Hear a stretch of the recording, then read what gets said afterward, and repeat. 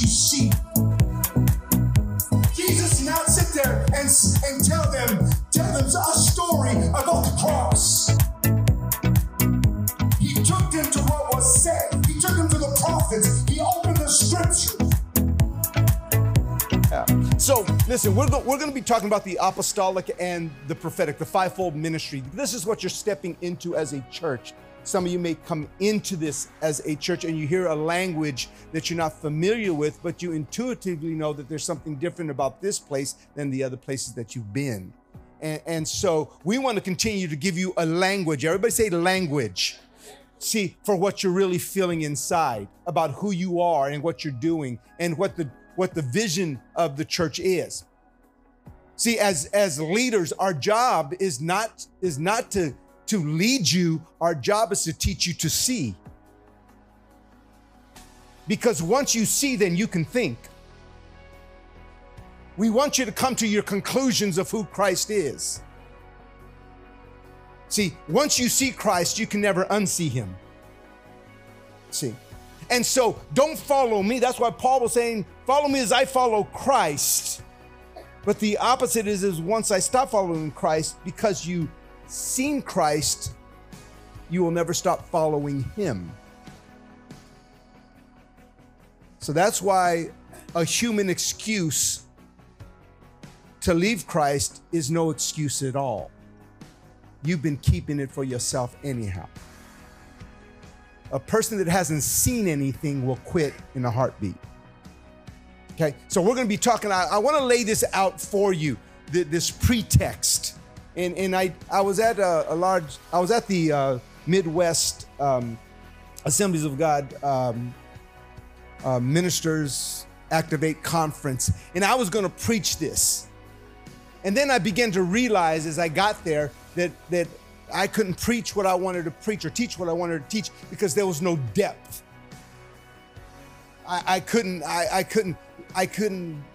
there was no foundation for what I was going to do. And they probably would have looked at me like a frog in a hailstorm, you know, and got nothing out of that. But I'm going to do that here, a little bit here, but I want to lay a foundational thing here, and then we'll just see where the Lord takes us. Okay. We're going to be the fivefold, the apostolic, the prophet, and everybody say the teacher. And we're going to be talking about the teacher in the last portion of this, because many of you, the strength of the church is its ability to teach. Okay. It's the ability to teach. We need teachers. Teachers are so instrumental. They're so misused. Okay. The only reason teachers are acceptable is because most teachers are not weaponized by heaven.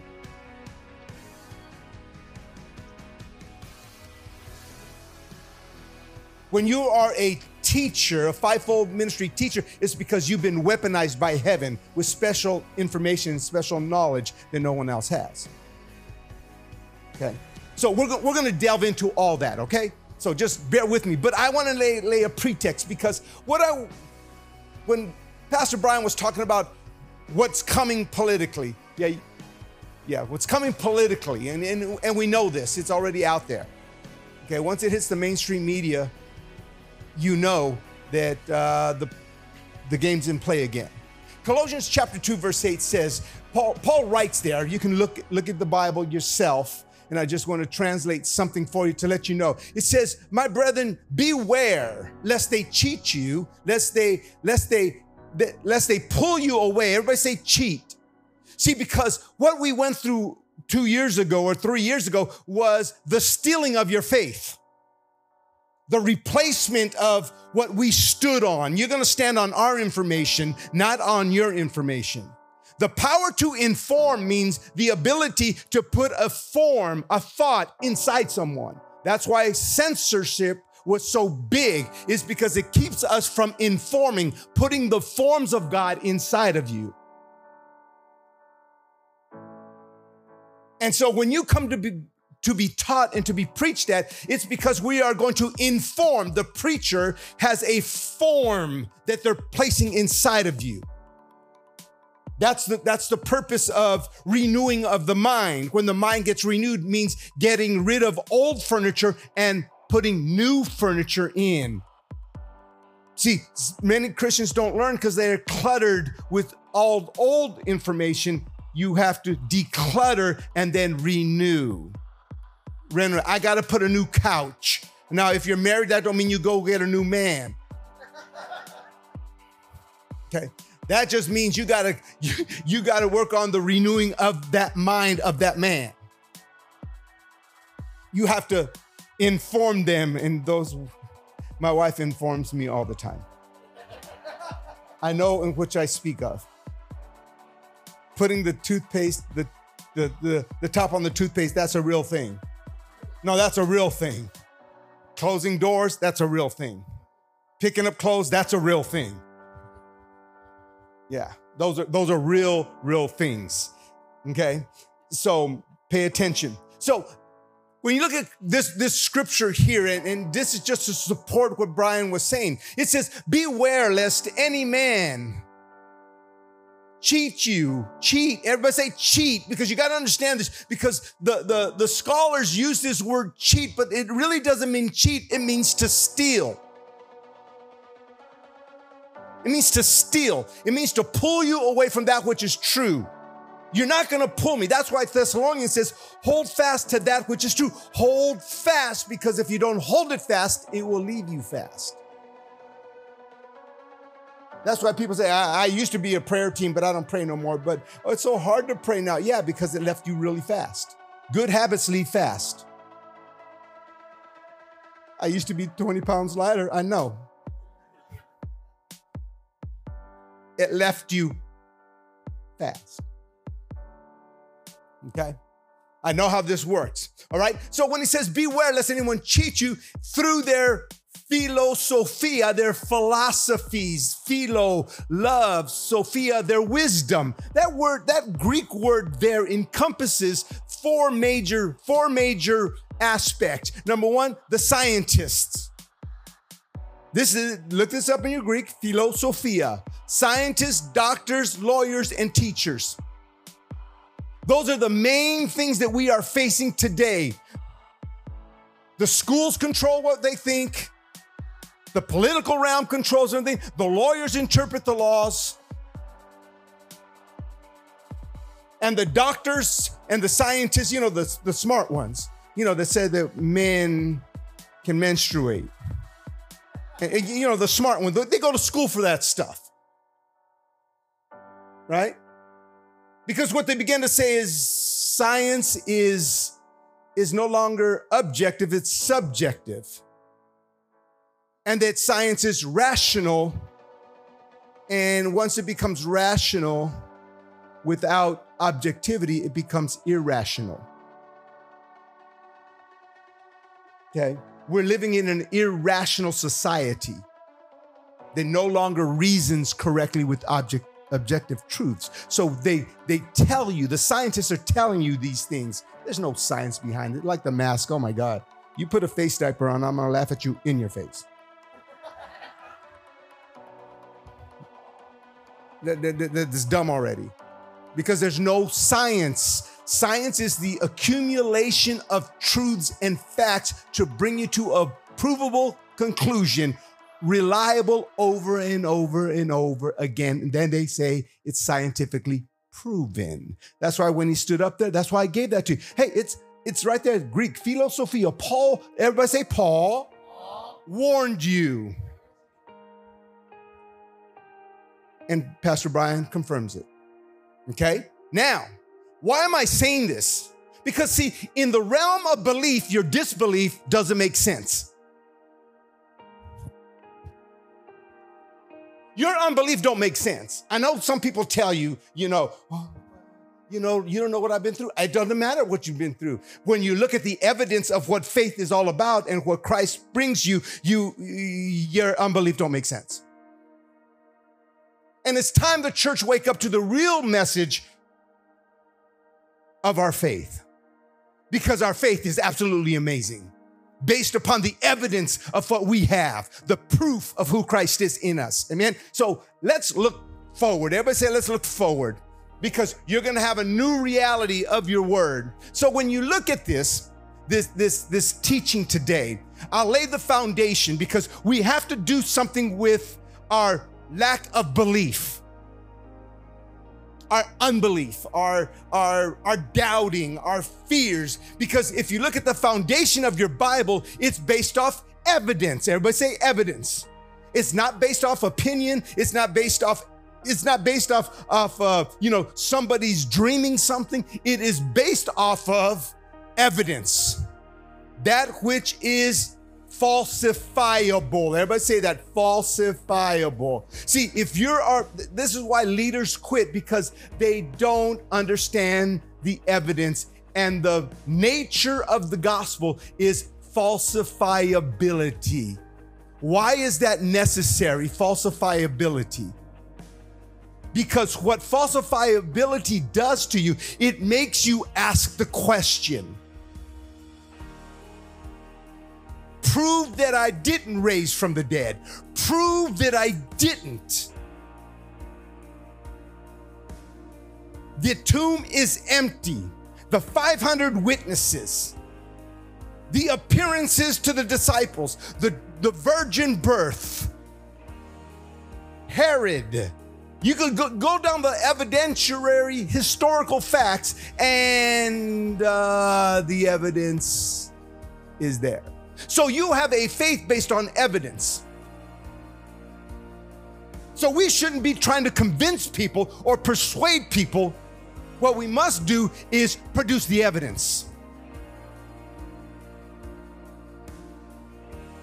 And because the evidence is there, it's delusional to deny the evidence. So we live and we preach to Christians that are delusional. They don't need deliverance, they're delusional. I know, I've been with people that they spend 45 minutes, come out, spit it out, dig it out, lay down, bruh. Stop it, think right. Just back away, take a step, and look at the empty tomb.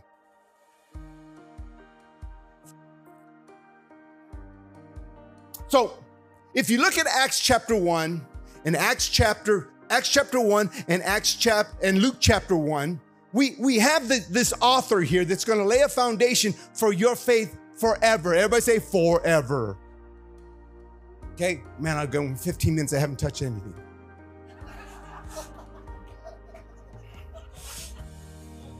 Where's the end? It's in the car. Yeah.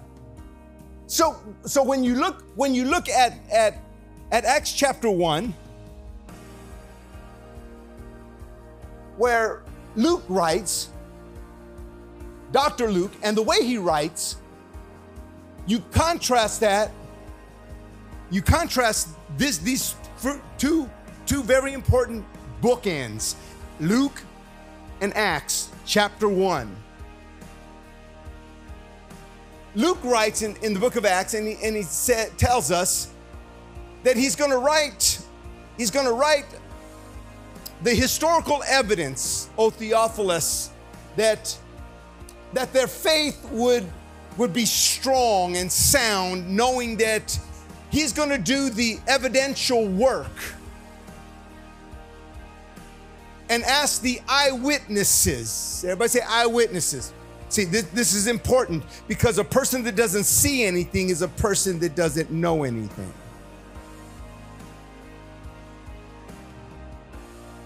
See, because we all know we all learn by observation. Observation is your greatest teacher because it builds empirical knowledge, meaning knowledge of experience. That's why if you look at the Psalms, taste and see that the Lord is good. If you look at 1 John, the epistle of John, the first epistle, he says, I'm writing to you the things that I felt and touched and held with my own hands, the word of life. The same writer writes in his gospel, and we beheld his glory. We held it, we saw it, we touched it, we felt it. We're not talking to you about things that we don't empirically have knowledge of. Those are what you call expert eyewitnesses. Eyewitnesses.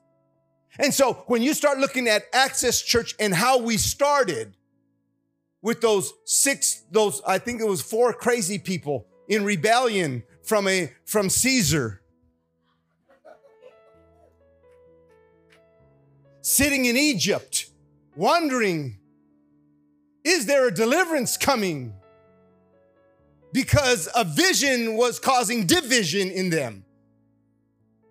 And you have to do something about that. And so those 3 to 4 people that Brian was leading a rebellion with,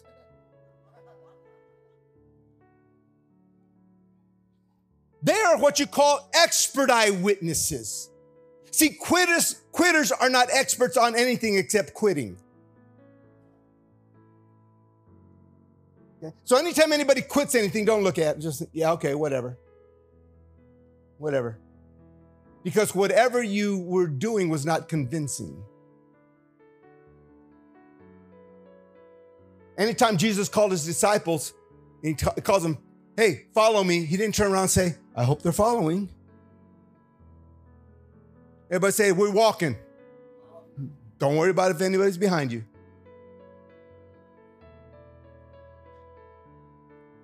Because I ain't carrying you. I will not carry you. We got to stop catering and enabling the weak to stay weak. They got to get up on their feet and walk. Stop it. Oh, I don't love my wife or struggling. Love your wife. Deal with it. Marriage counseling 101. I don't love my wife. Love your wife.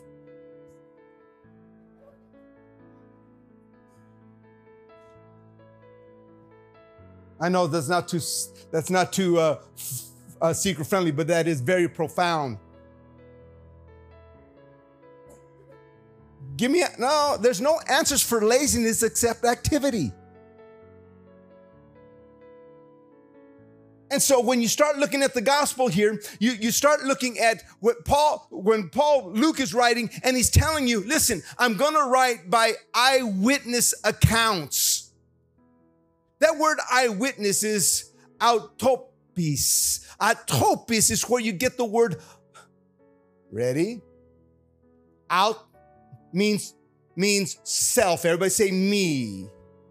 Topis is where you get the word autopsy. In other words, I'm writing to people that did the autopsy on Jesus. See, the reason some of you don't believe correctly is because you've never done the autopsy of the text. We're afraid to look at the body. We're afraid to look at the facts and the evidence because we don't want to do the autopsy. We want somebody to teach it to us, but we don't want to do it ourselves. See, we must, as a church, we must come into a personal discovery. So that way, when people let you down, they let you down. He never did because you've done the autopsy. Amen. I did the autopsy. See, the Bible was written of people that did the autopsy. Acts chapter 1 Luke writes about that Jesus was around for how many days? 40 days he was on the earth, showing himself with mighty proofs and signs, teaching doctrines of the kingdom, which I believe that part of the doctrines of the kingdom was the fivefold ministry.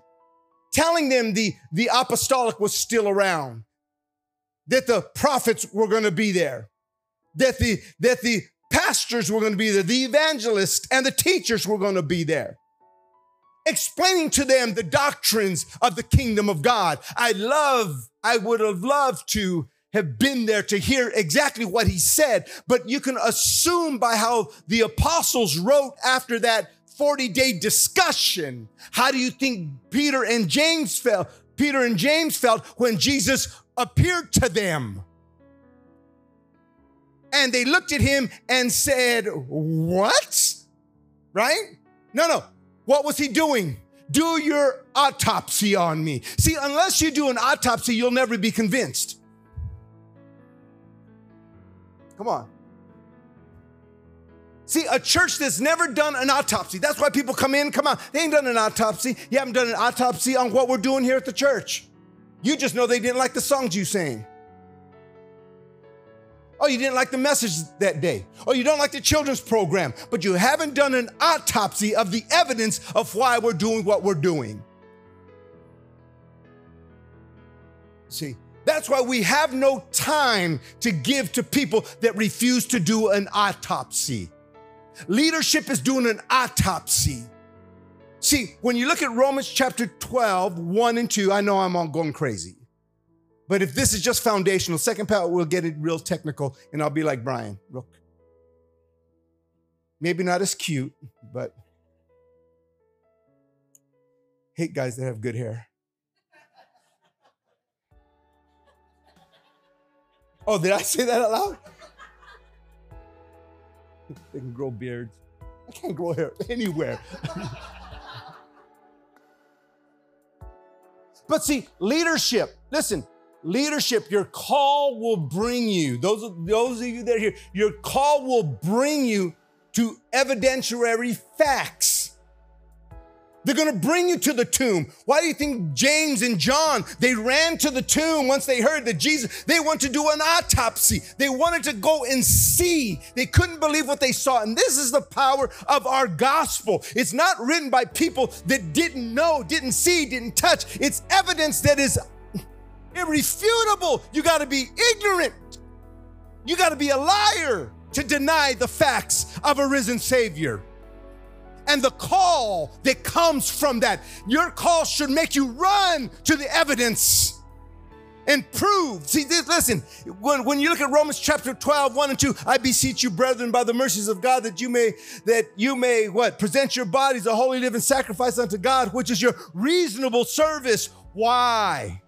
I'll tell you why. Because be not conformed to this world, but be transformed by the renewing of your mind, that you may prove. Everybody say prove. See, listen, your call needs to be proven.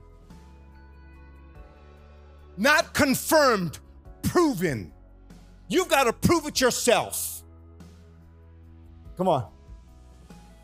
I've been doing this for 43 years, waiting for somebody to pat me on the head and tell me you're doing a good job. Ain't gonna happen. What do? I keep walking and proving that what he did to me in 1980 is alive and real and well. What I've done in 1995, I'm proving it every single day. See, your steps of trusting God is proving that what he promised you, what he called you to do is coming. Everybody say, prove it. See, your actions prove it. Your daily habits prove what you believe about your purpose and your future. Come on. Amen. So as leaders, we have to come to the place where we're going to run to the evidence and do the autopsy ourselves. In fact, listen to this. Galatians chapter 1:18.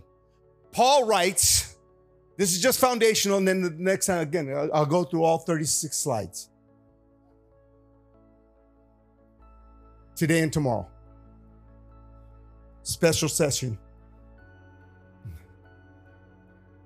Paul is writing about going to see Peter. Everybody say Peter. Why would Paul go to see Peter? Why was that such a high mark in the book of Galatians? Because Peter walked with Jesus. Come on.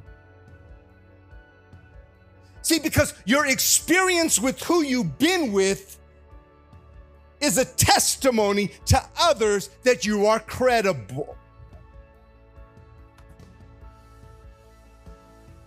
See, listen, I know Brian is credible. I know Access is credible. Because I know where he comes from. I can trace his lineage. I can follow where he comes. I was just in his backyard with the people that know him. Come on. We didn't fall off a turnip truck. If I showed you all the people that I know of where I come from, I didn't say they liked me, but they can say that I was there. You know, you get over trying to be everybody's flavor. You want everybody to like you, sell ice cream.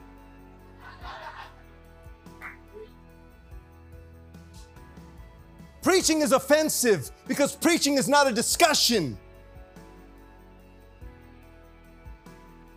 See, one of the worst things the church ever did in the 1990s was says, what do you think about that scripture? Who cares what you think about the scripture? How did that make you feel? Who cares about how that makes you feel? Deal with the evidence. Let's get a book club. Let's read a book. No. Why don't you first obey the book? Do the autopsy on the scriptures, and then you can write little books for little people.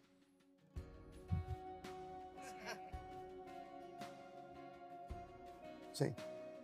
When we begin to look at what it takes to be a leader in the day we're living in, we need to be a rabbi. Everybody say rabbi.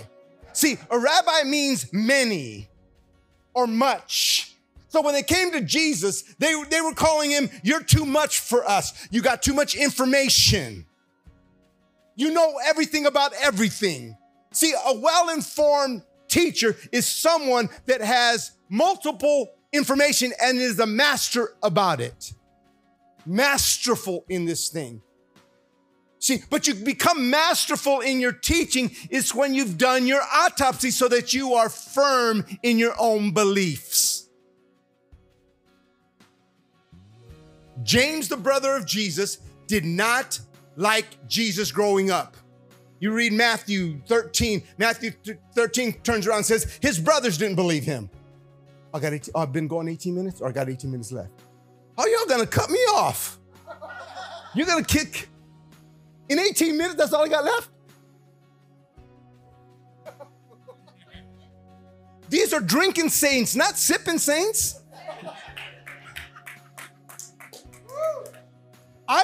We flew 20 some hours to preach 15 minutes? Oh, another set. Oh, okay. I'm just barely starting to reo. You know what that means? Reo mean? Reo is the flow. Rhema is the result of a flow. Enlightened thought. That's why sometimes our services are so short, we can't flow into a rhema. We have to give space. That's why what Brian did in Del Rio, bless our heart, I was going to send him a text. I said, I'll leave him alone. He's in glory right now. I would send him a text every Sunday morning. Because see, the autopsy, I'm not joining. I didn't join this thing. God assigned me here. So once I got assigned to this movement, I began to do an autopsy. How can I do an autopsy if I don't pay attention to the evidence on the ground? All the preachers that come through here. I watch all them preachers come through. Some cute, not so cute.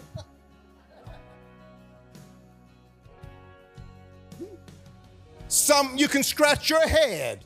But it's necessary because the ones that don't fit in, they're like the diamond, and then you put a black backdrop between them, and now you have a contrast. Some people expose contrast and the beauty of what you're doing. Paul writes in Galatians chapter 2 that there were undercover spies from Jerusalem that went into his meetings and began to confuse people with circumcision and the rules of this place, and they don't do it like we do it. And Paul says they came from Peter. So when Peter met Paul later on, and just read Galatians chapter 2, he says, I withstood Peter to his face because it was his fault that his people were out there teaching things that Jesus Christ died for. You are misrepresenting the autopsy.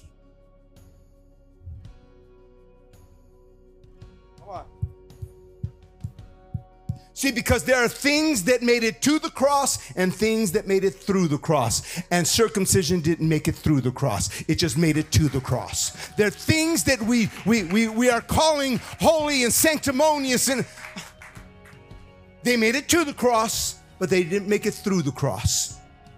Amen. So when we start looking as leaders, listen, I'm telling you, I'm going to give you the tools I'll show you the tools because they're too expensive to give away.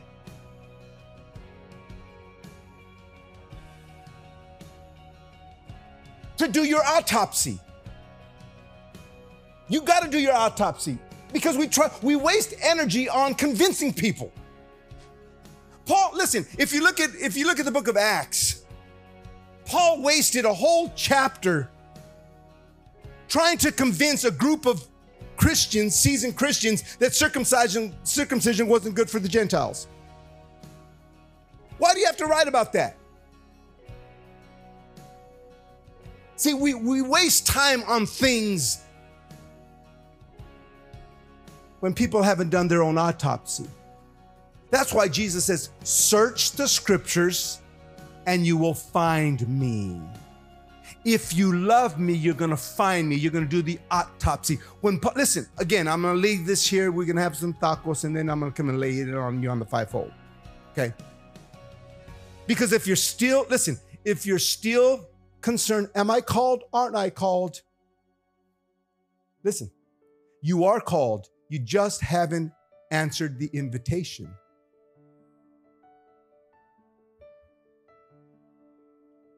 Are you waiting for a different thing?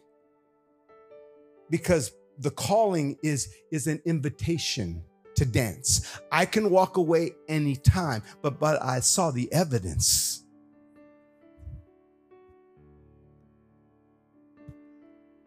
Saw the evidence. Can't turn away. See, I'm not saying that I've been perfect. I'm just saying that I've allowed perfection to keep working in me. Because sometimes things that make it to the cross, they try to make it into our lives. And we got to deal with those things. Our humanity. Listen, and here's another thing. People get used to your humanity. Love your humanity. I didn't say pet it. I said love it enough to kill it.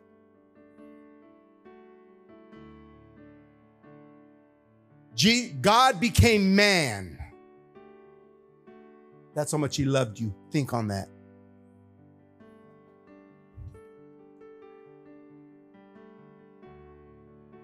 Jesus did not come in time. Jesus happened to time. Emmanuel stood because he knew he was going to be the body, the autopsy of everything and everyone. That's why when he appeared to Thomas, and Thomas says, unless I touch, he says, come on, autopsy time, let's go. Come on, autopsy time. Look at this thing. Come on, touch and feel. Everybody say touch and feel. See, because if you have not touched and felt it, you'll never be able to walk in what you really know you should be doing because you haven't touched it or felt it. There's something athletically, and I know this personally. There's something athletically that once you hit the ball, once you execute the thing right, there's a feel to it that you can never forget, and you work towards that feeling. It's called getting into the flow. It's about converging those things that you know intuitively, the things that you work on privately, that at the time and the place, you execute it in front of everybody, and you become unstoppable. Because the gospel is a feel thing too. You got to touch it and feel it because it has to be true or false. You have to handle the counterfeit so long, and then you handle the truth so long, and you know the difference because the evidence will speak to you. See, listen, why haven't you fallen out of ministry with all the other flakes and clowns that dropped out when they were called at the same time that you were called, and you see them now they're doing all kinds. Now they're what we would call life coaches. They're not preachers, no, they're life coaches now, and they want to teach you to be happy and to be your best self now. And they want everybody to feel good. No, I want to cause you pain. I want to bring mental anguish. I want you to really look at the poison that you've taken in your mind and your system, that if you do the autopsy, you realize that the autopsy is the only medicine for your life. See, I don't preach this way because I'm excited. I preach this way because I'm convinced.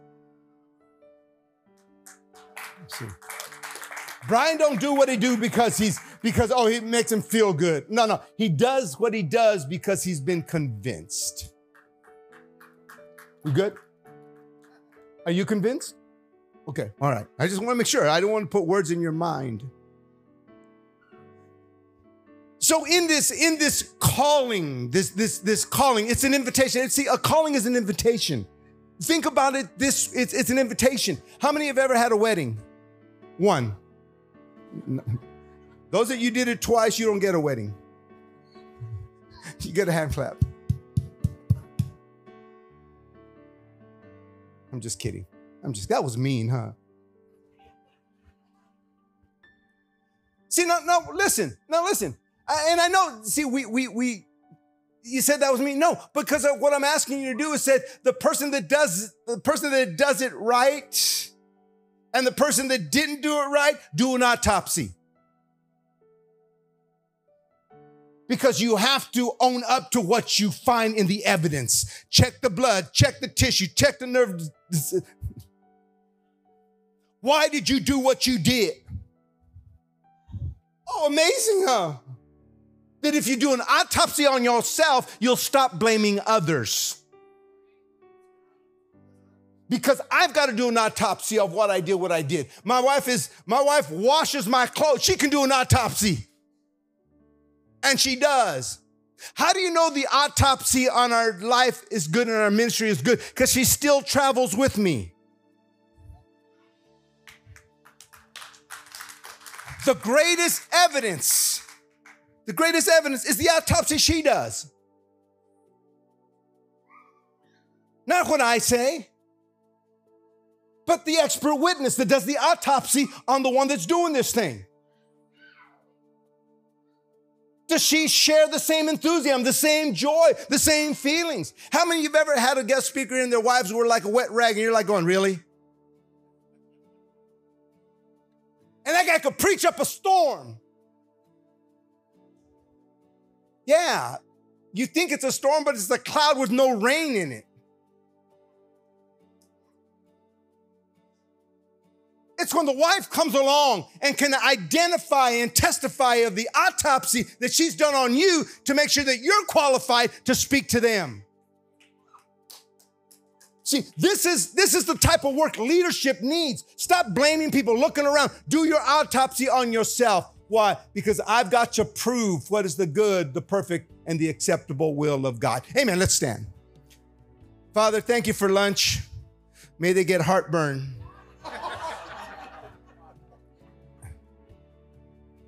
With what I gave them. Let them do an autopsy, Lord. Father, let that filter of self-examination, looking at the evidence of who Jesus is, putting their hands in the one that called them. Look at all the evidence that you left for them to put their life and mind around, wrap their minds around. From the empty tomb to the 40 days that you walked, to the 500 people that Paul writes in Corinthians. And then he says the powerful things, if Christ be not raised from the dead, our faith is in vain. Father, let us do an autopsy on your body today in Jesus' name. Amen. To wrap everything, that first session up, I didn't get to this. Remember the autopsy. A witness is one that does the autopsy. And again, Dr. Luke, okay? Dr. Luke, I'm going to show you, I'll show you resources, at least because I'll be in the area for a while. I'll leave the information with the church on the books you can get, okay? But Dr. Luke writes like a doctor. In fact, how you can tell your Bible is credible, when people say, well, the Bible is written by a bunch of old men. Yeah, a bunch of really smart. In fact, you know, our governmental system is still built on Plato and Aristotle, and those guys are.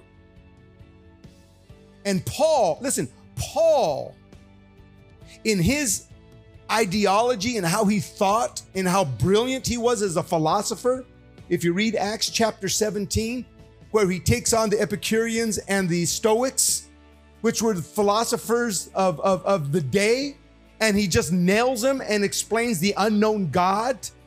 And he uses in him we live and move and have our being. He reaches back into a philosophical Greek ideology that stumps them, and he gives them answers to things that they had no answers for.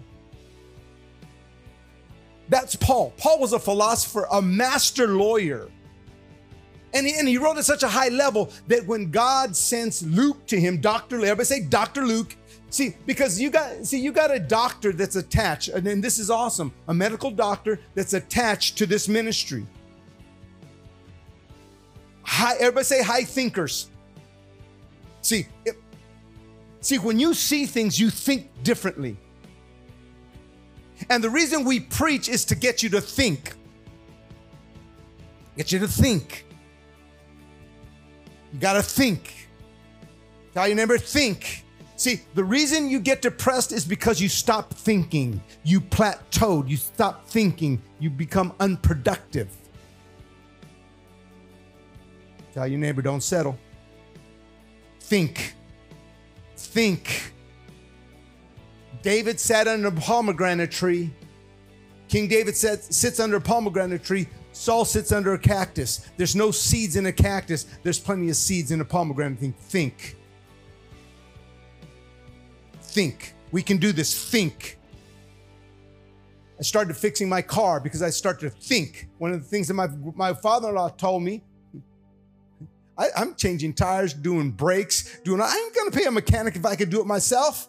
I've never done it before. But guess what? I did what my father-in-law taught me to do. Think. Sit back and think. I was like, I ain't doing that. I'll pay somebody to do this. No, that's just too much work. I don't want to do that. Well, the older you get, you say, do I want to pay $1,000 for brakes?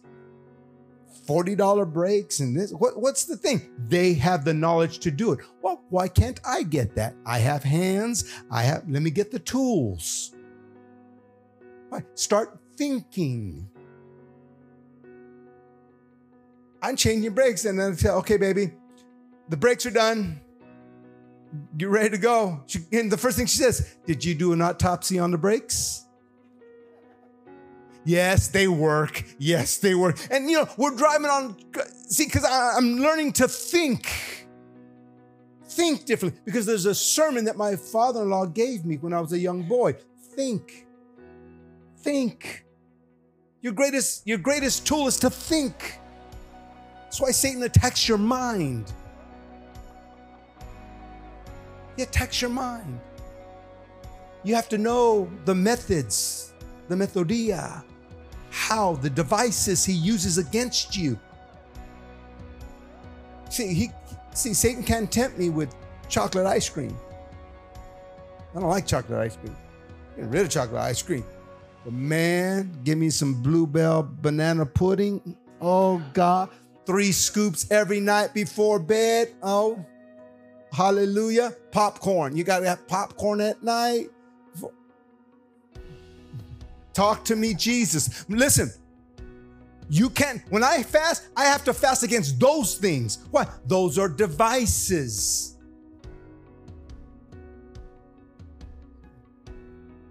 I'll tell you how awesome the Word of God is. In Acts chapter 17, when Paul's confronting, and I'm jumping around to tie things up for you. Paul says that there's going to be an art that people worship.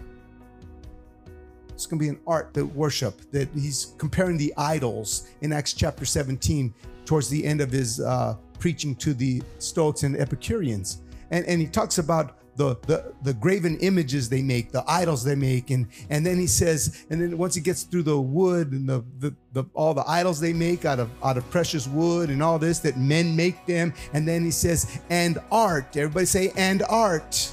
That word art is the Greek word techne. Techne.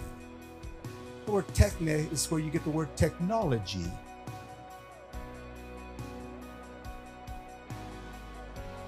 Church can't even function without technology anymore. And some of us think that technology makes church.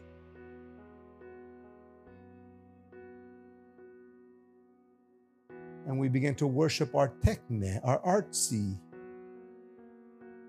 Paul warns us about this. This is how progressive the Word of God is. But if you don't do an autopsy into words, then you sit there going, well, then I can do whatever I want. No, you can't. There's not a book written for lazy people.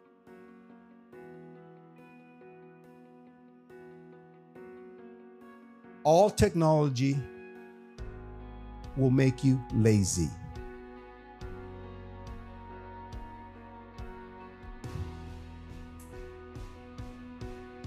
Okay. That was a great point, Elias. Thank you very much. Thank you very much. I grew up knowing every one of my friends, it didn't matter who, all their phone numbers.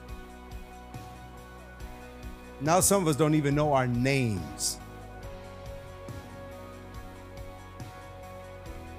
See, smartphones are designed to make you dumb, to dehumanize who you are. We've fallen into this idea in worship too.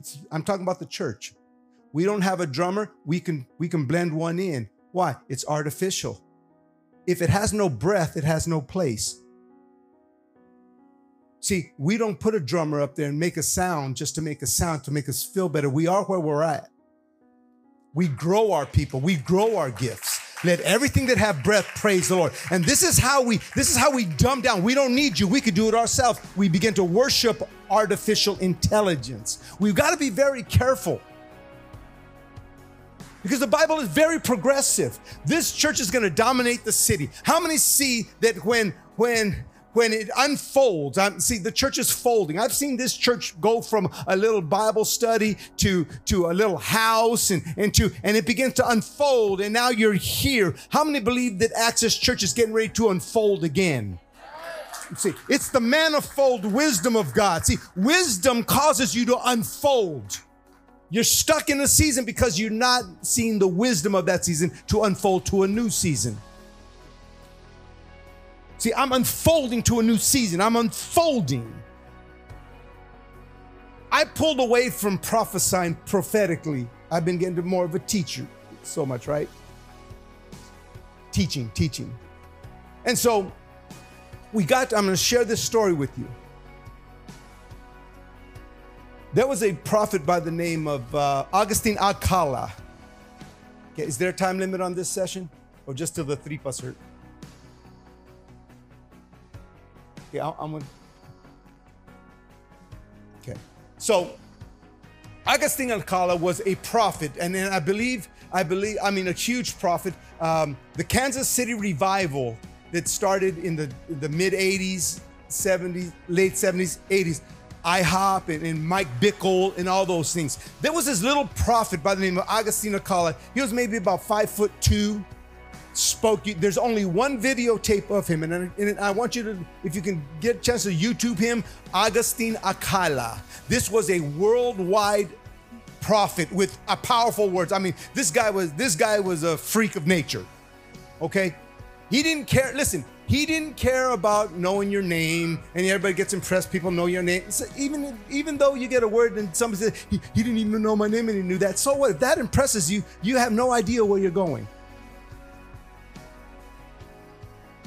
He knew that detail. Duh.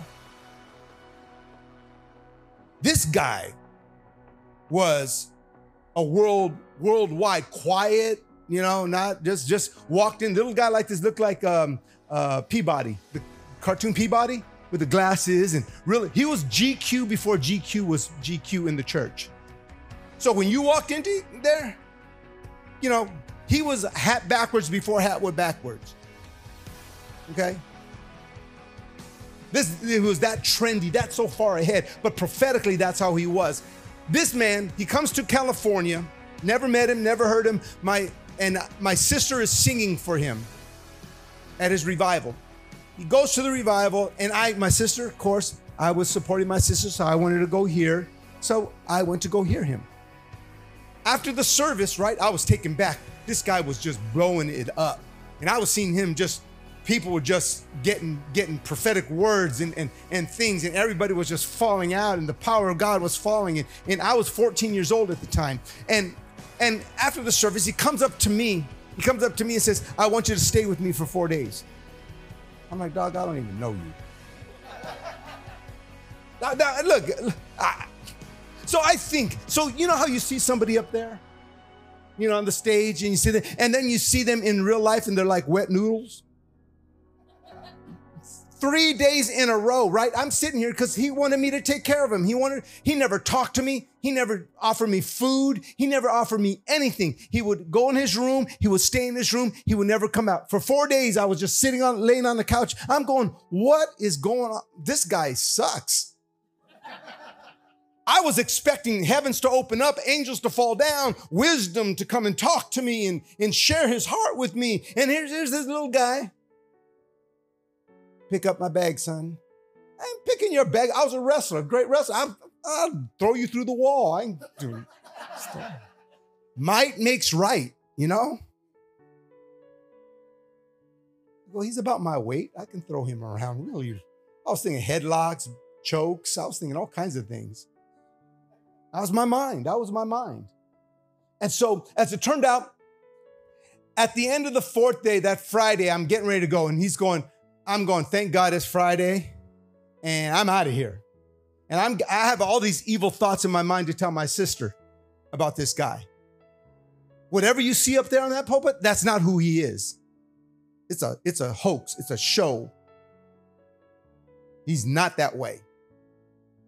So, we're getting ready to leave. Sit down, son. God is going to use you. I'm like, uh-oh. What's happening here? I'm going to die young. I'm going to die soon. I'm 14. Think about this. This child abuse. It's theological child abuse. Because I didn't want it. I didn't ask for it. I was sitting there. I'm going to die young in a foreign land. What you see me do, you will do. When I die, my mantle will fall upon you. This is the good stuff. The freaky stuff comes in a second. And I'm looking at this guy, and after he says, my mantle will fall upon you, he goes, when I die, you will know it. Now, I know that don't mean anything to me at that time. I'm like going, okay, get me out of this place. But I knew something was happening there. We get in the car, we take off, and I get home. I don't say anything to anybody. If you know me, I'm very private about my experiences with God because they're mine. They're not yours. That's why when we do ministry, I always have to turn the cameras off. We do the housework here. Everything's private. It's between us and God. They didn't come to church. They didn't come to church. They lost. And so, very private about that. So I never said anything. I told my wife what happened to me. She, later on, she'd become my girlfriend. This was on me. See, if she would have known that happened to me, she never would have dated me. Because she was a good girl trying to find a bad boy. I was the bad boy she found, and then she didn't know that word was over me. And so the thing that was crazy was that he did die. He died in Turkey. He died of cancer, a strange cancer, got him all of a sudden, and he died quickly. Everything he said happened. 1980, the power of God falls on me. Crazy. Now, she was the only one that knew that prophecy. My sister knew. My dad knew. Of course, I told my dad. I said, Daddy, your preachers are weird. God, absolutely. And you know why I am the way I am in ministry? Why you can actually walk up to me and touch me? It's because I dealt with that. And I didn't want to be the untouchable. I didn't want to be, I got to hide out. You know, I had the supernatural stuff. No, man, I got flesh. People, honor people. People come to hear. But see, here's the thing. I'm here for you. You're not here for me. I'm here for you. And this is a different perspective. Different perspective. When people say, when I train young ministers, and we touch the sexuality portion, because they say, well, you're in front of so many women. How do you deal with that? No, it's not how I deal with that in the human perspective.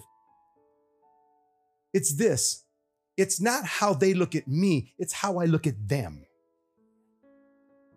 I said, every woman is my sister. It's my sister. It's my sister. Holiness comes from a perspective. So I always wanted to be touched and be with the people. I knew God gave me something divine, something holy, something I didn't ask for. It's all His. I got to give it away wherever I go. So I'm always looking places. That's why I preach so long, because I really don't care. I'm just trying to pour out and give. If you ever sit at a table with me, I'll sit and pour theological constructs all night long. I don't get tired. Why? Because what He gave me was His. I give it out. But I'm here for you. I'll talk to anybody. I'll talk to a rock. If they'll sit there long enough, I'll say, man, you look pretty beat up. How'd you get here? I'll preach about rocks to the rocks. Why is it? Because we have to begin to connect with each other. I never wanted to be that, I grew up with that era where the man of God, don't touch the man of God, go away. Hey, let's go off to the side. You get those guys that go off to the side, let them go by themselves. Let them walk away like Joe Biden.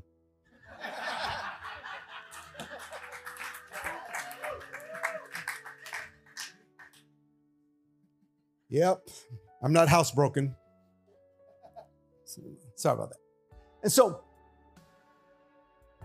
because there's a reality to the anointing. And so with that in mind,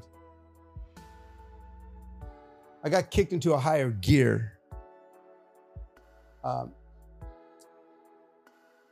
preached at the men's conference, or this Elevate conference in Chicago, with all these pastors and leaders. And I finished the first night, and I was preaching, finished. I stepped off the stage, and there was one of the head presbyters there. I believe he was the head treasurer of the whole district and all that. So I went and I dropped a word on him. He was stunned. He was shooken up. And I was like going, okay. I walk away. Everything's fine that night. I meet him in the lobby in the morning. And he walked up, he goes, grabs me by the arm and goes, do you know what you did to me? I said, yeah, I just prophesied to you. And he looked at me and goes, no. I went home and I told my wife, there's a real prophet in our district. You have to come. He's real. This guy's real.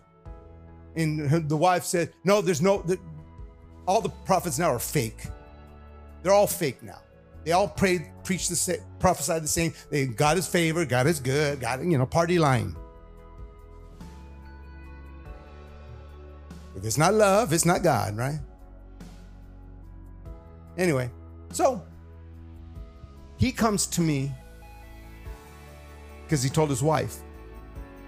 And he told his wife, no. This guy, when he prophesied to me, it was like Agustina Kala was standing in front of me. And I heard, look, connect the dots. See, there was a elevated thing that took place right there. Something jolted me, something happened, something made sense. See, you can put things away prophetically, but then all of a sudden, because they really did happen and they did mean something, sometimes the meaning takes time to get there. That's why you got to be patient in your maturing process.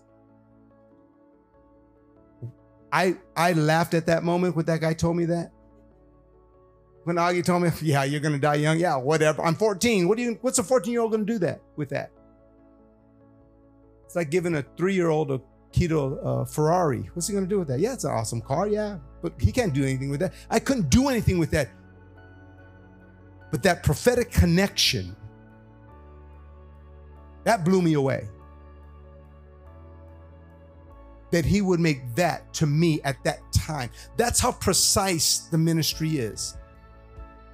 That's how tight the calling of God is. That's why you can't be caught up in coincidences, coinky-dinkies. Everything is ordered by the Lord. Everything is ordered. Everybody say ordered. See, look, I heard that at 14 so that at 60, I can make sense of it. God will do that just to disturb your spirit all your life, to let you know that there's something on you and in you. That you'll always be different from everybody else. I've been dragged out of church, kicked out of church. You name it, it's happened to me. Okay? So it doesn't faze me. People say, oh, I'm sorry I left. No, I'm not. I've seen them walk out in droves. I've had revivals close down right on me. You know, in the black churches, they put the finger up and everybody walks out. You got to know. You got to be church culture to know that. They all do this and they all leave. That's all. That means reverently, we don't like you. We're out. Shut the whole revival down. So I said that to say that we're in a prophetic time. Access Church is in a time of transition into something greater and becoming all of what God has called you to be. I was no more a prophet then than I am now. When I was 14, I was no more of a prophet then than I am now. The difference is that I've matured now. I got rid of more stupid, more delusions, more ministry myths, more humanity that's died. And you begin to lock into who you are. See, I'm 60 years old, but really, do I have 15-year-old emotions? Or am I 60 now? Have I learned what I need to learn now? See, we're not pedions no more. We're not children no more with half-grown thoughts. We're mature. That's why Paul writes in Corinthians when he says, when I was a child, when I was a pedion, I spoke like a child. What does that mean? I had half words. They're not fully mature. But when I became a man, when I matured, when I grew, I had not half thoughts, but I have full thoughts now. See, there are guys that can preach, they could prophesy, they could be right. Even a broken clock's right twice a day, right? They could preach something, they hear you, they do their thing, and you know what? Whatever. Because their maturity level will show up. Everybody say show up. See, your maturity level will show up. You can never hide your maturity level. Because when it's time to be a man, the child shows up. See, are you really the age that you really are? Or are you still hurt from the boyfriend when you were in high school?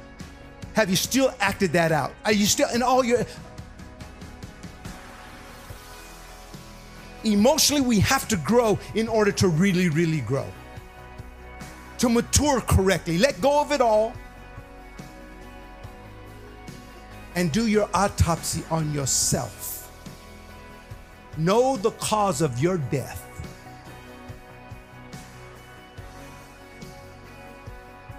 Because then you'll understand grace and your resurrection. See, it's all his resurrection. I shouldn't be here. I shouldn't have made it. I cannot go. I was disqualified. But his love, amen. Amen. Amen. So we have to start doing that. We have to start doing those autopsies. And I say that because that never made sense to me. Even though it was true, but I kind of backburned it. But when that man hit me with that, boom, something happened in my spirit, and I said, no. That means I have to start moving governmentally. That means I have to start opening up some things that I closed before. That means that I have to start looking to the miraculous again. That means that my perspectives have to start changing to what they were truly intended to be. Because he gave me mature thoughts young, but I buried them in my immaturity. And sometimes when that happens to us, we think that's who we are. But don't you know that Satan calls those character flaws? God calls them sincere, immature moves. They were sincere, but immature. We want now mature, sincere moves. I'm matured. How old are you really? Man, do we still think we're 25 and we're 40? Are we maturing? This is part of ministry. It's part of ministry. You want to lead? Lead yourself in everything. Am I acting like a 60-year-old? Or when my wife's not around, I'm out there. How can you? But there are men that do that stuff. Why do they do that stuff? Because they're half grown. Grow up, mature to your age. How old are you? And what is your responsibilities? Responsibilities. Why is that word so big in leadership and ministry? Because responsibility means the response to what you are able to do. It's not responding to things you can't do. I can't do that, brother. I can't do that, brother. They asked of me things I couldn't do. No, things that you wouldn't do because you weren't mature enough to do them. Because all your character is revealed in your task. All your character is revealed in your task. God will not let anything be half grown in you in ministry. He'll expose you on everything. That's why you got to do your autopsy before a prophet does.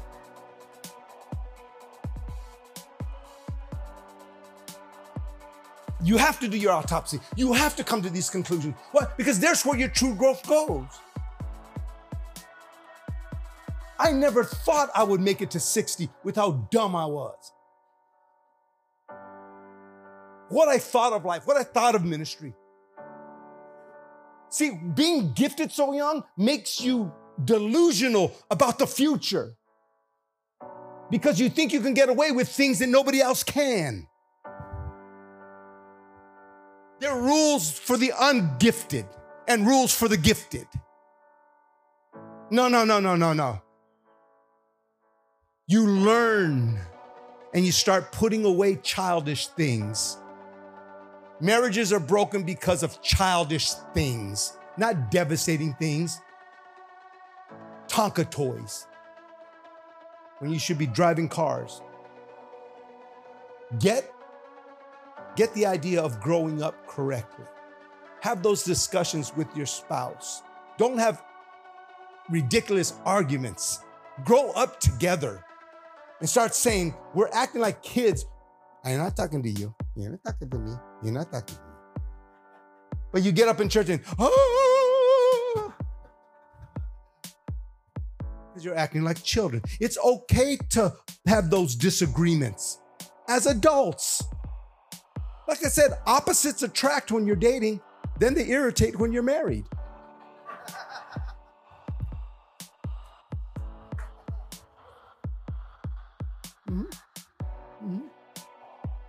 Amen. So leadership, as we move in leadership, Access Church must understand the apostolic call that's on this house.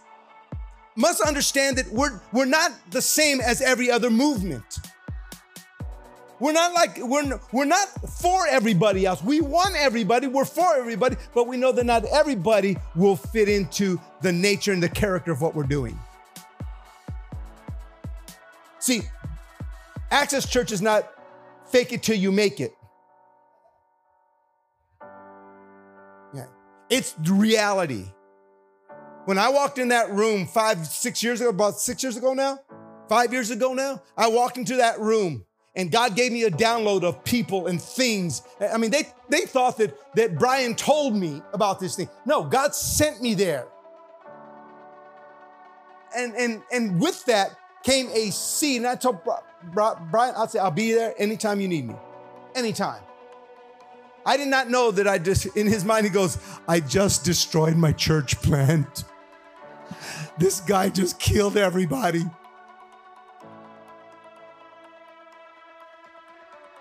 Yeah, Basilio was there. Was that a true?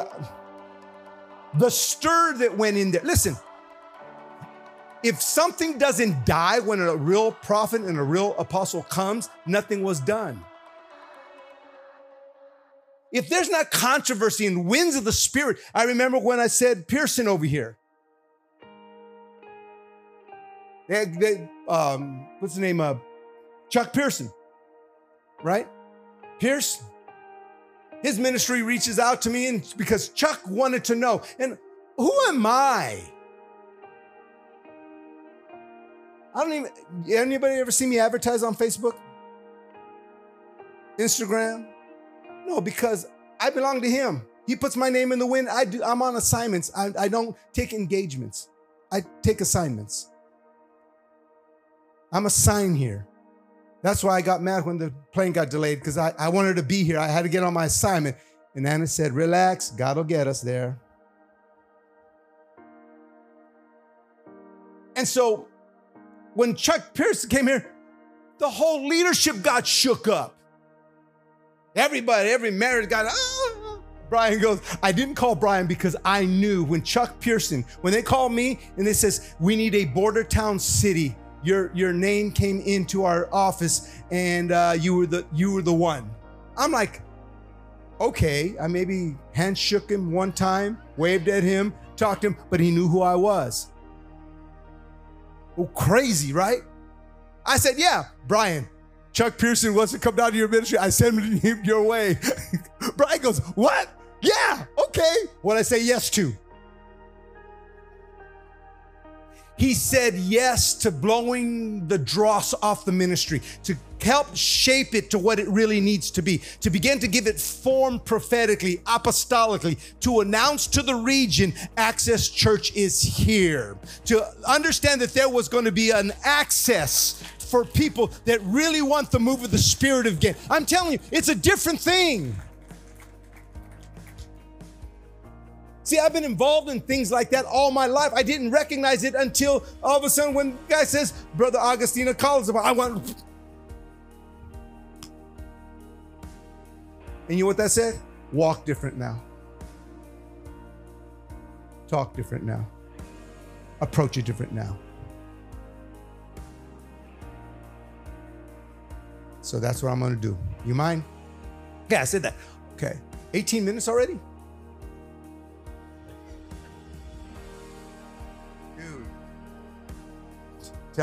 Anna says 10 minutes. 10 minutes. Okay, I want to show you what to wrap up what I first said. Then we're going to get into the apostles, the prophet, the fivefold real quick. Okay, I'm going to give you some of that so you can see a picture of all the fivefold gifts. So when people come up here, you can tell, you can know right away. Oh, that's an apostle. That's a prophet. That's a pastor. Okay.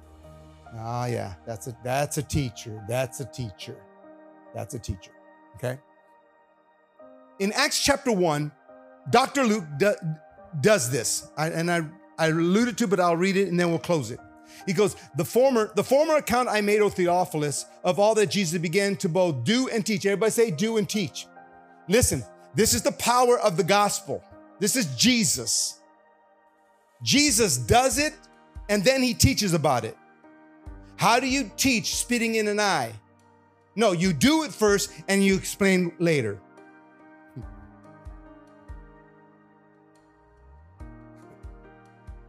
Y'all crazy, you don't get it. You don't know the things because I don't talk about all the miracles. The crazy things I've done, wheelchairs, blind eyes, the crazy things that I've done because boom, it was there, let's do it. then you teach it later.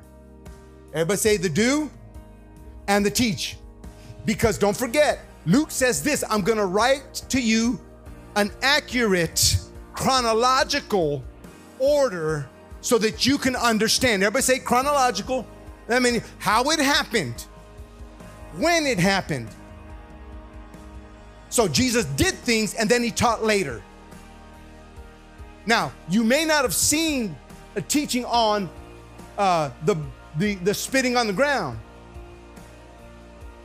But just because they didn't write it doesn't mean it didn't happen. I'll teach you how the Bible works. Just hang in there. Hang in there. Hang in there with me. Okay? Until the day in which he was taken up, after he, through the Holy Spirit, had given commandments to the apostles whom he had chosen. Who was the first apostle? Come on. First apostle. Peter. Who else? Anybody? Come on, Bible. Come on. You know you're wrong, right? Mary Magdalene. So when people have problems with people in the ministry, she was the first apostle. She had the first appearance of Christ, and he sent her to go tell the disciples. He didn't say, go tell my apostles, he said, go tell my disciples, because she was the first one sent. So when people have problems with women in ministry, well, then you have problems with the first apostle of the Bible, of the New Testament, which was Mary Magdalene. Apostello. Apo means away. Stello means to send. He sent her away. He pulled her away. She was by her. Come on, you don't get it. See, so when you are a real apostle, most of the time you're by yourself, away, and then you're sent. People don't like to be away from the crowds. That's why God is apostolically moving churches from big places to small places. Why? Because he's sending you to the places that need something there. By yourself. Everybody say by yourself. Amen. Ready? He says, he through the Holy Spirit given commandments to all the apostles that had chosen. So everybody learned something about Mary Magdalene? We'll get to that. Yes. All the women said? Yeah. To whom he also presented himself. Everybody say present himself. Why? Ask me why. So you can do an autopsy. See, when you start understanding that your Bible, you don't read the Bible reads you. The Bible reads you. It gives you the intent of the heart. Look at Ephesians, the word of God, sharper than any two-edged sword, dividing asunder the bones and the marrow. And then he says, in the intents of your heart, everything. Word of God, read me. Read me so that I can give an accurate autopsy. Even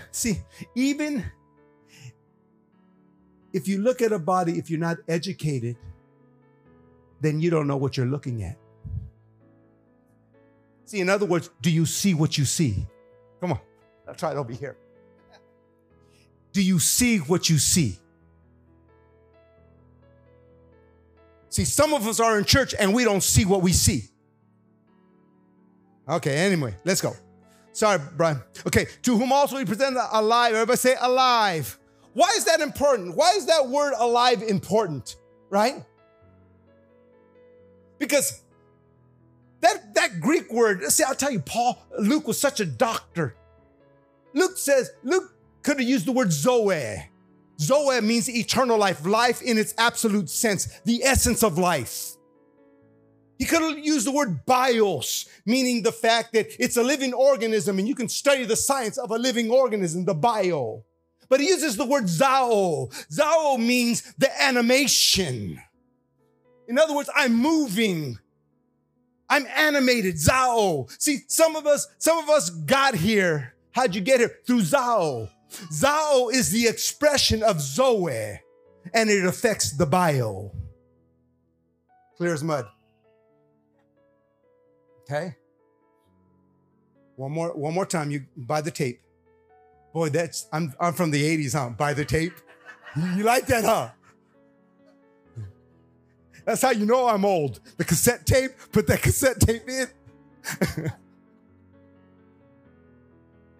The Zoe, the animation. He didn't use Zoe, the life of God, life in his absolute sense, eternal life. Zoe. When you're born again, you receive Zoe, life in the absolute sense. When you are moving, it's Zao. That's the animation. He says, I'm animated. Come and check it out. Because if I'm dead, I can't move. And it's affecting my biology.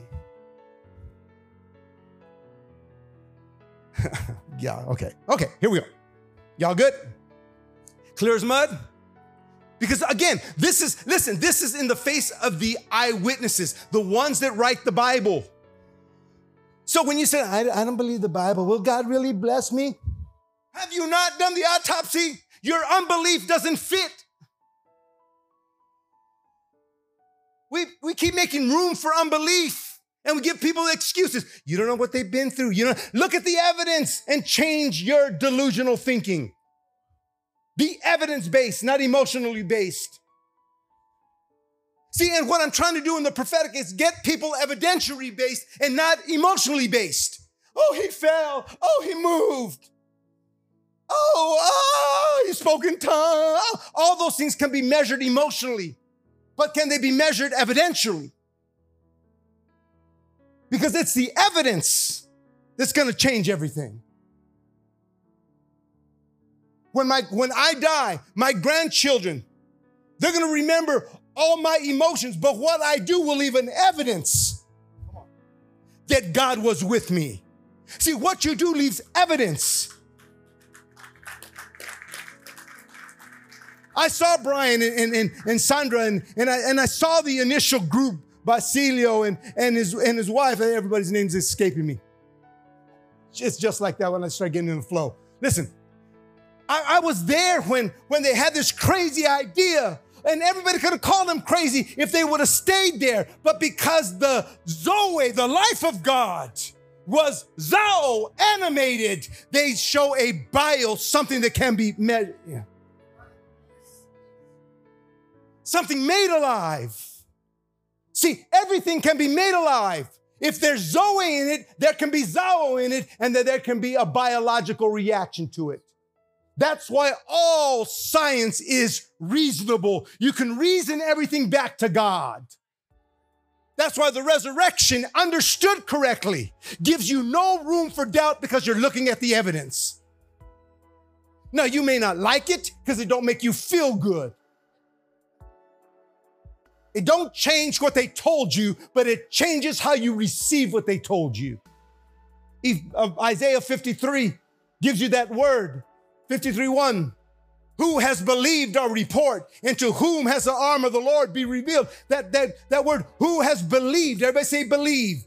It's the word Haman. That word Haman doesn't mean to mentally ascend. That word Haman means to mature, to raise that thing up, to nurture. In other words, you can be so on fire one day, but if you don't nurture it, you'll lose your fire the next.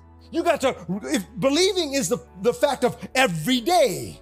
Every day, every day. That's the work of ministry, is belief every day. Tell your neighbor every day. It's not tomorrow.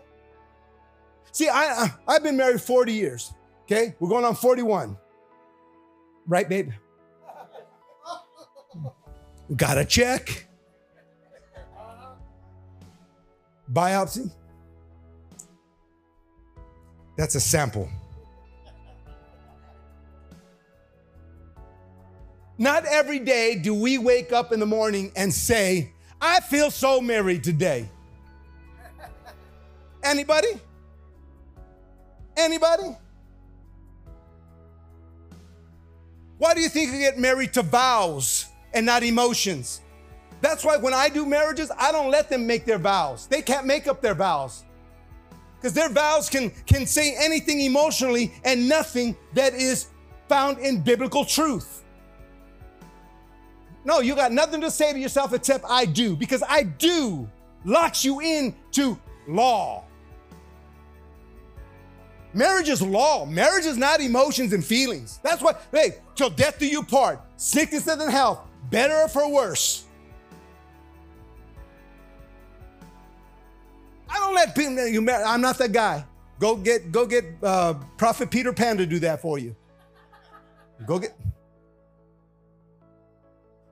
I ain't doing that stuff. We're going to have a biblical marriage or you're not going to have, because marriages of God giving you law. You marry to law. Why? Because emotionally, all law stabilizes you emotionally if you're intelligent.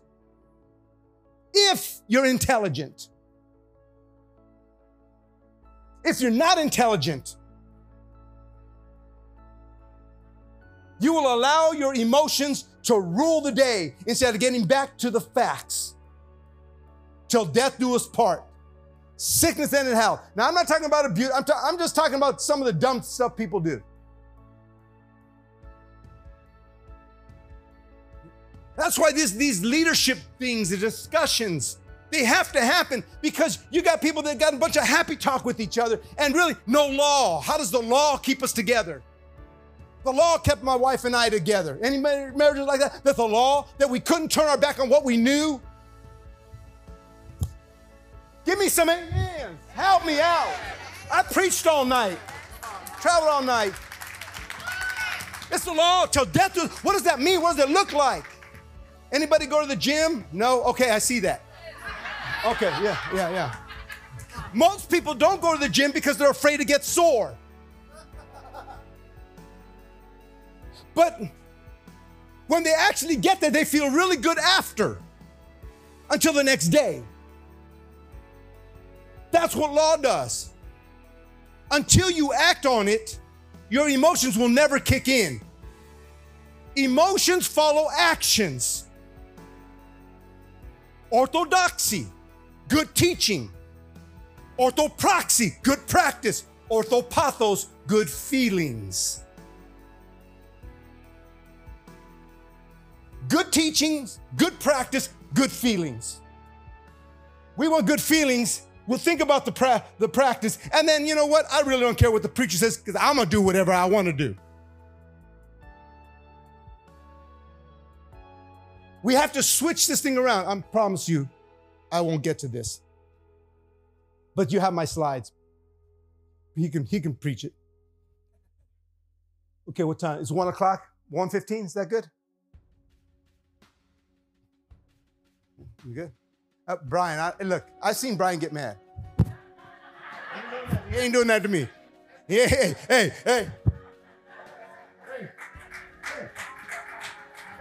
Hey, that's my boy. Hey, that's my boy. Look.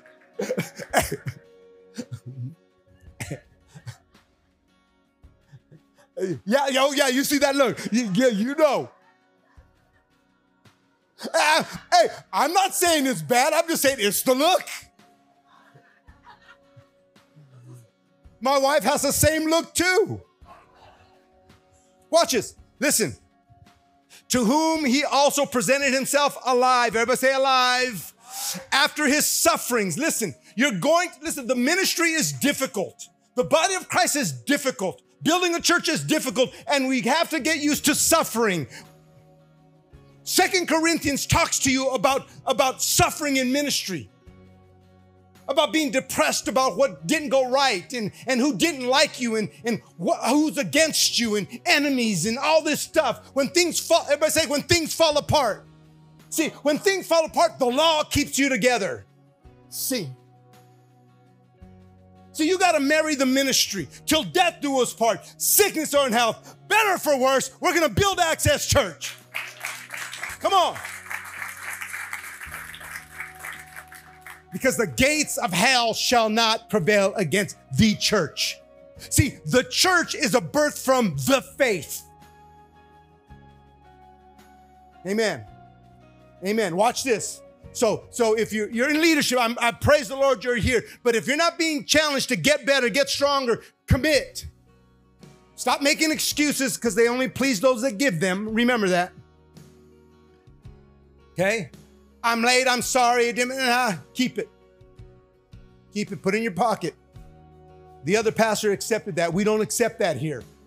Why don't we accept that here? because excuses only please those that give them. That we have to have a mastery of ministry. That's what we're getting, mastery, that we serve in master capacities. That means raise your game, clean your house, start there, make the bed, everything in order. Stop playing the game. You look good and your house looks like garbage. Your truck's not washed, your car's not washed, your shoes not shiny. This is order. This is fundamental things that make a presentation to the community that they got their stuff in order. It's what you call diaskalos. Diaska meaning good, teacher. Kalos meaning excellent or master. See, we got to start mastering our message, mastering our lifestyle, mastering what we do. When Paul writes and says, and he gave some to be teachers, that's that diaskalos. That's that master teacher. That's the rabbi. So we have to step up our game. And I pray that as we start embracing what God's doing, that it's bigger than us. It's bigger than us. That's why the sacrifice has to be made. That's why it's not about objects. It's not about positions. It's not about that. And if it is, it's because your position is your crown. You could stay here with it. Don't ever come to me and call me by, should we call you prophet? No, you call me brother. If I'm a prophet, you'll know. I don't need to know. And I really don't care. Because I'm stuck on stupid. I'm stuck on the fact that my position is irrelevant to the great call of God. My responsibility to understand the call of God, that's a different thing. Call me whatever you want, but don't call me a coward.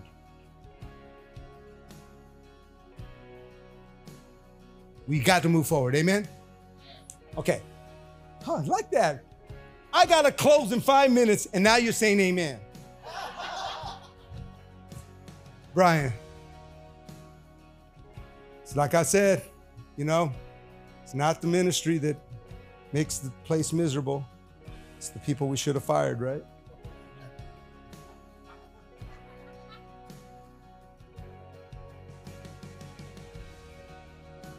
Hallelujah. See, don't forget. See, the positions you have, they hire you for who you say you are, then they fire you for who you really are. See, and as you walk, that's why you got to walk. That's why you got to discern. If I got to think on why I got to keep you, then I got to let you go now. See, why? Because it's bigger than us. It's bigger than us. It's bigger than bad behaviors. It's bigger than, human error that refuse to be repented of. It's bigger than all those things. Don't get caught on people with the gift or giftings. Get caught up with their maturity level. Always ask, how old are you? Are you 50 years of experience and 50 years old?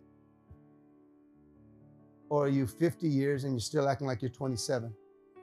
26. It's time to grow. What Access Church is going to do is just absolutely amazing. Where you're going, I don't know. Just say it. Well, listen. To whom he also presented himself alive after his suffering by many infallible proofs. Everybody say infallible.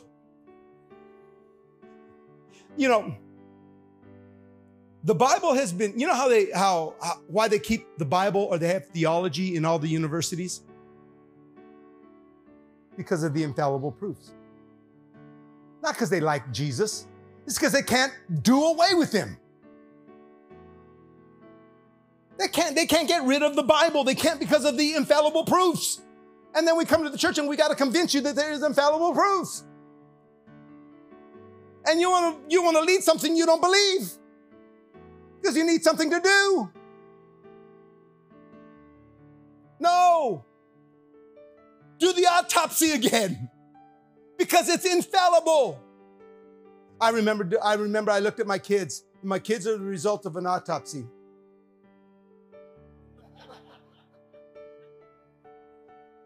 Because I had to die in order to see my kids have grandkids.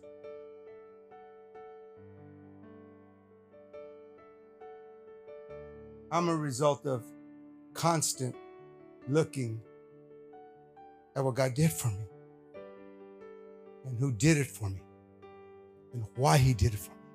And constant adjustments of don't be stupid, don't be a doofus, don't be a doofus. You can't do this. Yes, you can. Si se puede, no se puede. And you prove. Everybody say prove. See, because you look at the infallible proofs. I know, I hear it. Who's playing that music? That might quit music. Of course it is. See, now he set up Micah to give me the look. Deflection, Pastor. Micah.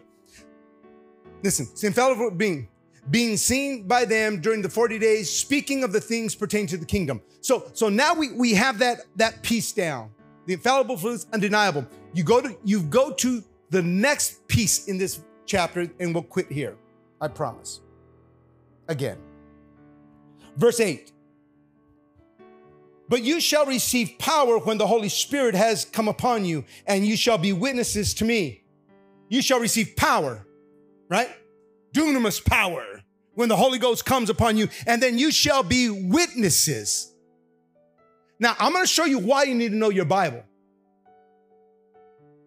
Now, some of you, why do you always go to the Greek? Because the Greek is the anchor point for my truth. That's where you can come to epistemology, meaning how did the preacher come to that thought? See, we let preachers off the hook all the time. They say things and we don't even fact check them. That's why you got preachers sounding more like Tony Robbins than Billy Graham. You know, I'll leave names out. Anyway, I know some of you go, tell it all, tell it. My wife goes, lawsuit, lawsuit. Listen, this word witness. Now, he uses the word witness, eyewitness, right? And then he uses witness in this verse. See, but once you do the autopsy, he uses the Greek word martyr, martyrdom, not autopsy. Because once you do the autopsy, you're willing to die for what you see. That's why if you ain't ready to die, you ain't ready for this thing. This is the hill we die on, building the kingdom of God. Because once I've seen the risen Savior, know why he died for me, know why I do what I do, then I am ready to die for him. For me to live is Christ and to die is gain. I'm going to die for him. I'll die for the truth. I'll take the bullet. I will stand in front of the truth of God's word and not back down because I autopsied the body. I cannot be talked into this gay Christianity, this cultural believism, all this crazy stuff that's out there because I've done the autopsy. We do not entertain foolishness. It's foolishness of this world. Some people, brother, that's harsh words. No, Paul was even worse. Foolishness is the Greek word morono, where you get the word morons. He says, you guys are moronic. You're not dumb, you're morons. What? I really wish Paul would preach to me. No, you don't. You look at the Greek, you don't want Paul preaching to you. See, leadership is really doing the autopsy that you can't shake what you saw and what you discovered. If what you're living on is stronger than what you've seen and discovered, you're staring at the wrong things. You're examining self. Examine the body. Examine the word of God. Examine it. Ask yourself why even the atheistic schools have a theology school, because they can't get rid of the evidence.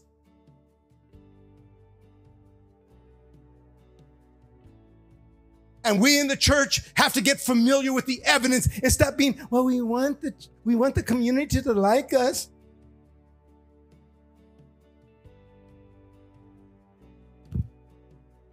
We're not seeker friendly. We are friendly because we have seeked him. My wife said something powerful, so I'm going to steal it from her. She's not concerned about being nice. She's concerned about always being kind.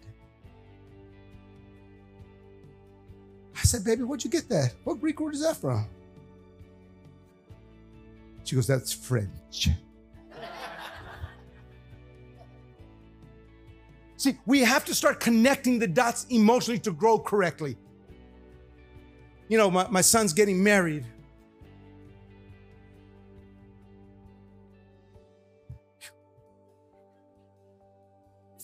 "41.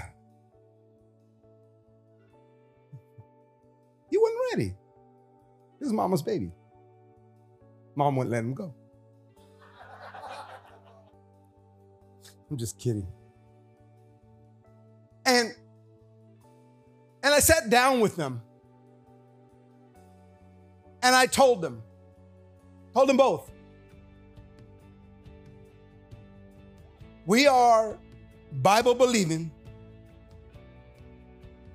biblical worldview speaking Christians, followers of Christ.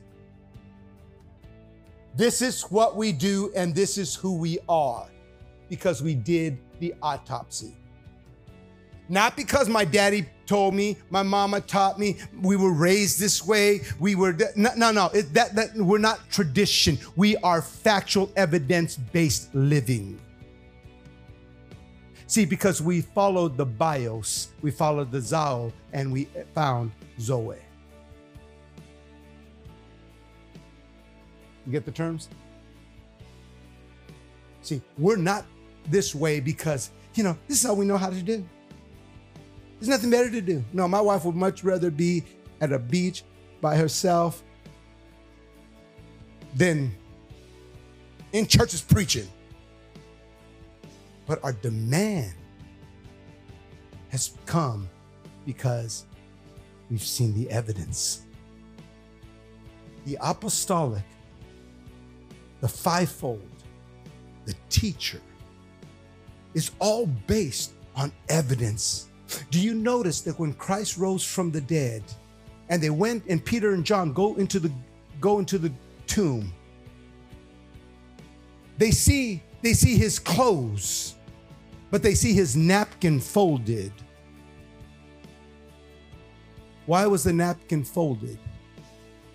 Because it's the fivefold ministry that was on his face. That unless it unfolds. See, we are folding together. We're connected together. We have to continue to allow the face of God to unfold us. I'm unfolding. You're unfolding. Access Church is unfolding to this community. I'm so proud of what you guys have done and accomplished, but this is just a fold in what's coming because there's more wisdom that's necessary for the next fold. See, I never talk money. Brian knows that. Did I ever mention anything? You sure? Twisted, I put a gun to your head, said, I'll be here for... And you got guys, well, you know what? If I'm going to preach a sermon, it got to be this amount. Right? No, baby. We don't do that. Why? Because I'm going to pay you and then you're going to suck. No. A laborer is worthy of his wages. Labor first, and then I'll see if there's any value there.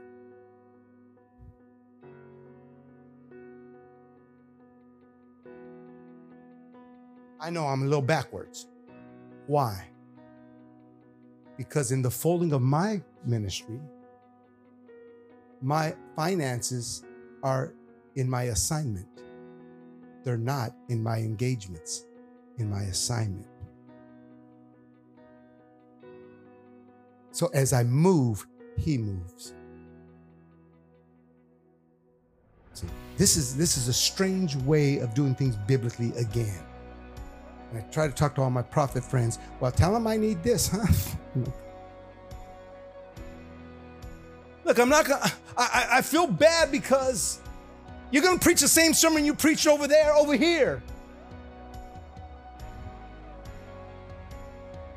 Y'all need to do YouTube searches. Y'all need to laugh. Nobody does an autopsy on ministries. You should. You should. Examine so you come to your conclusions. When your pastor preaches, Pastor, can I have your notes? Why shouldn't he? That's how he got his knowledge. That's what you're supposed to live off of. And when you understand that you are under a master preacher, a master prophet, a master apostle, a master pastor, guess what? Not pastor disaster, but master pastor. You can get lazy because you trust everything that they say.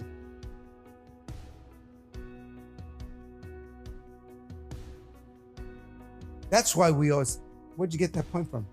How'd you get there? See, leadership is teaching you to see. Do you see what we see? Can you describe what we see? Brian don't need 300 people walking behind him. He needs people looking.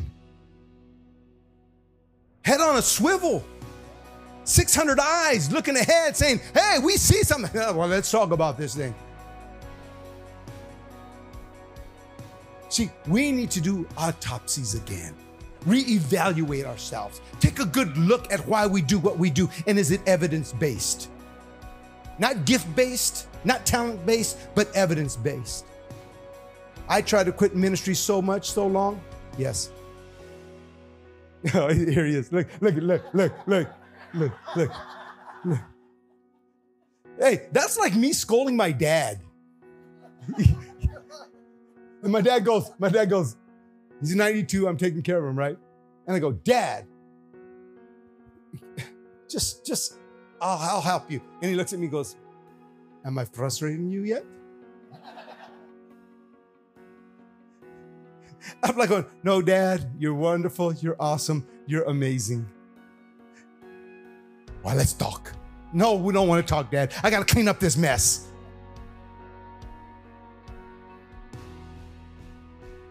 But submit your talents to what you see, what you come to understand. Take the pressure off each other and put it on the evidence. Be responsible for what you know to be true. Put your marriage in light of your vows. Stop whining and start doing. Commitment has no feelings. It only has action. Actions will produce good feelings. Trust me. Leadership is self-responsibility.